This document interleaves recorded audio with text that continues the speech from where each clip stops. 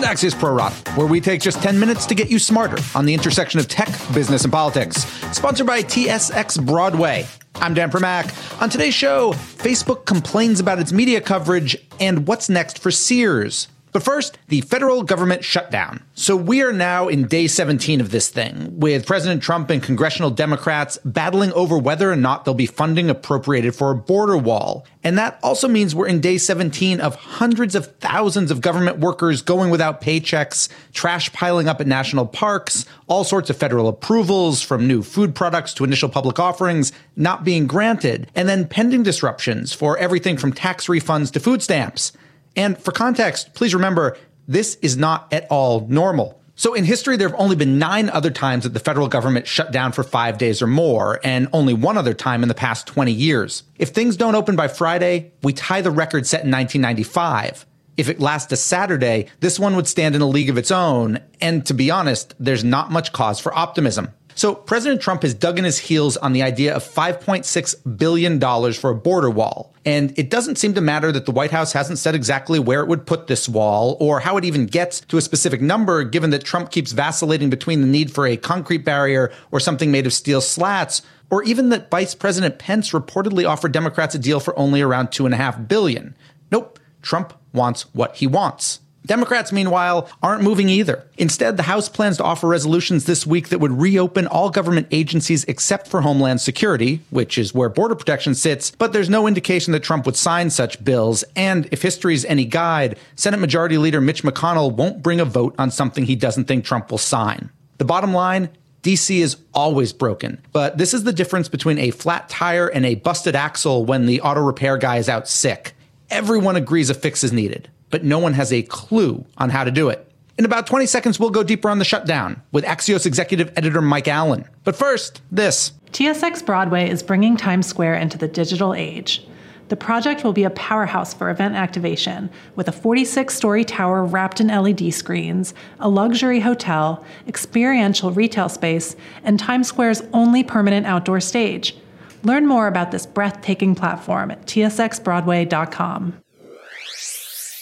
We're joined now by Axios executive editor Mike Allen. So, Mike, you're in Vegas this morning for the CES conference, which means I assume you flew there. Were there TSA delays? There weren't, but a lot of conversation about it here. Dan, it's something that's really breaking through in America. I think it was a Beltway story for maybe the first 10 days, and now day 17. In the last week, it's really started to kick in, and the stuff gets real.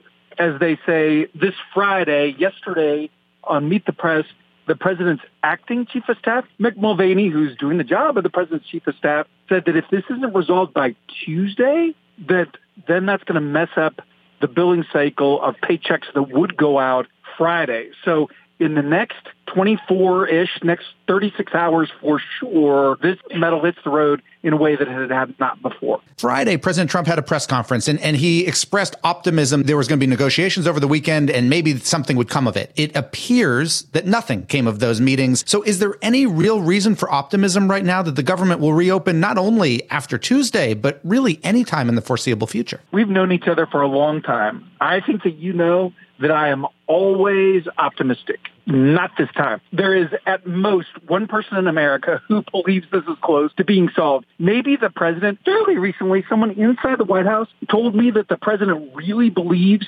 he's winning. But Dan, I bet it doesn't look that way to you. It doesn't look like anyone's winning, to be honest, at this point. The Democrats, in theory, the House is going to vote this week to kind of reopen all agencies outside of Homeland Security. From your perspective, will Mitch McConnell bring that to the floor and bring that to a vote on his side to make Trump veto it, or is he just going to ignore it altogether? The signs are right now that will not happen.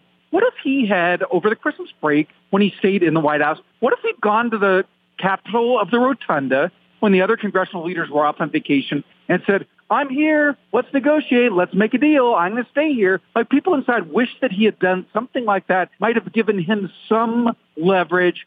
It still is very much the Trump shutdown. President Trump, in that Oval Office meeting, he said to Leader Schumer, now Speaker Pelosi, he said, I'm going to hold my breath and I'm going to turn blue. And they said, okay. And that's kind of where we are. You wrote over the weekend that, from your perspective, the one thing that could change not just the narrative, but could actually potentially change the White House and Trump position on this is more and more and more stories when people do start losing paychecks and the paycheck really doesn't start to come in and people start missing their rent, potentially being evicted, end up, in food lines and stuff like that. That could be the thing that changes it. Is that your feeling that that's really the only thing that could break this impasse, which would basically make Trump back down? Republican sources think that this pain is going to escalate quickly, especially if we get into a situation where we're in a payroll cycle where people are actually not going to be paid. Right now, people are on paper working not for money or at home being furloughed, maybe getting the money later, but getting the money later certainly doesn't pay the rent. That could make a big difference. A lot of people in America live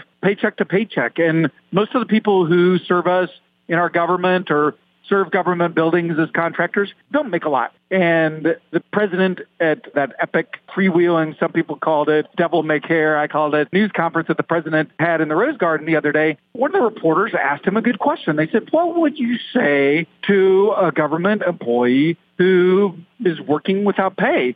And he said, well, I'm going to pay you in secure borders. Well, that may be great, but secure borders, of course, do not buy shoes for your kids or give them money for their field trip. And that's where, as we start hearing these stories, I think specifically from the military, I think specifically from Trump country, from red states, from heartland states, that's what Republicans think could instantly make a big difference. I remember the Josh Green book about the campaign, the 2016 campaign. And in there, he quotes Sam Nunberg, a former Trump advisor, who said that it was Nunberg and Roger Stone who came up with the idea of, quote, the wall, really as a mnemonic device to remind Trump to talk about immigration and to talk about border security. Is it as strange to you as it is to me that the government is now shut down over something that was really just kind of a cliff note, post-it note during the campaign, and how it went from that to something tangible? Yeah, no, that's so true. And by the way, this morning on Morning Joe Scarborough named it the Seinfeld shutdown, the shutdown about nothing. But they usually shutdowns have a very specific pain point that's being debated. Here, you have this abstract idea of the wall. The president keeps changing his definition of what a wall is. And I can tell you that people inside, both at the Hill, the White House, do not know how you solve this. Now, people keep saying on TV, you can't just give a little on each side. I think you can. I think you can mess around with a definition of what border security is and maybe come up with something. But it's hard. And some Republicans were telling me, gee, I don't see how we solve this short of the big deal. And Dan, I think we're going to hear a lot about this in the days ahead. So the big deal would include DACA. The big deal would include some protection for the dreamers who came into this country as citizens. But that's months away. There's a Supreme Court ruling in between that. And it's part of what I think a lot of people are complaining is the sort of callous way the president has talked about this, to just throw out, this could go on for a year or years. Well, no, it couldn't. But if you're a federal employee and if you're really struggling and if you heard that might hit you kind of hard. Mike Allen, executive editor of Axios, the normally optimistic, except for today, Mike Allen. Thank you very much. Dan, welcome back. Thank you. My final two right after this. Every day, 400,000 people pass through Times Square. And soon, titans of the digital economy will have a new way to reach them. TSX Broadway is a retail playland designed to host 15 million visitors every year, with interactive retail, live performances, food and beverage service, and a luxury hotel. Learn more at tsxbroadway.com.